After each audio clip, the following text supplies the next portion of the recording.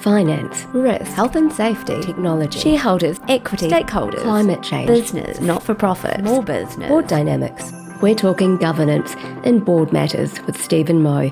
You'll get an exclusive insight into governance perspectives from top directors in Aotearoa New Zealand who attended IOD's Advanced Directors course for experienced directors wanting to push their governance skills to the next level.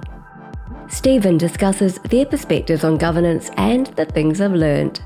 The way that skills will play out in the future will be very different to it is now. What do you have to do as a board to become an adaptive or progressive board? How do we become a culturally intelligent board? We need to be always remembering who we serve, which is our community. Te reo Māori and the Māori culture has a place in any New Zealand boardroom. You know, it's not just we ticked the box of showing, it's actually the substance, isn't it? Where are the scientists and the engineers in New Zealand boards? That's where we talk about skills-based boards. You know, my experience has been learning by doing. And actually, you can learn the hard way or you could learn the smart way. Very much about get in, make an impact, make a difference, serve the organisation and then move on.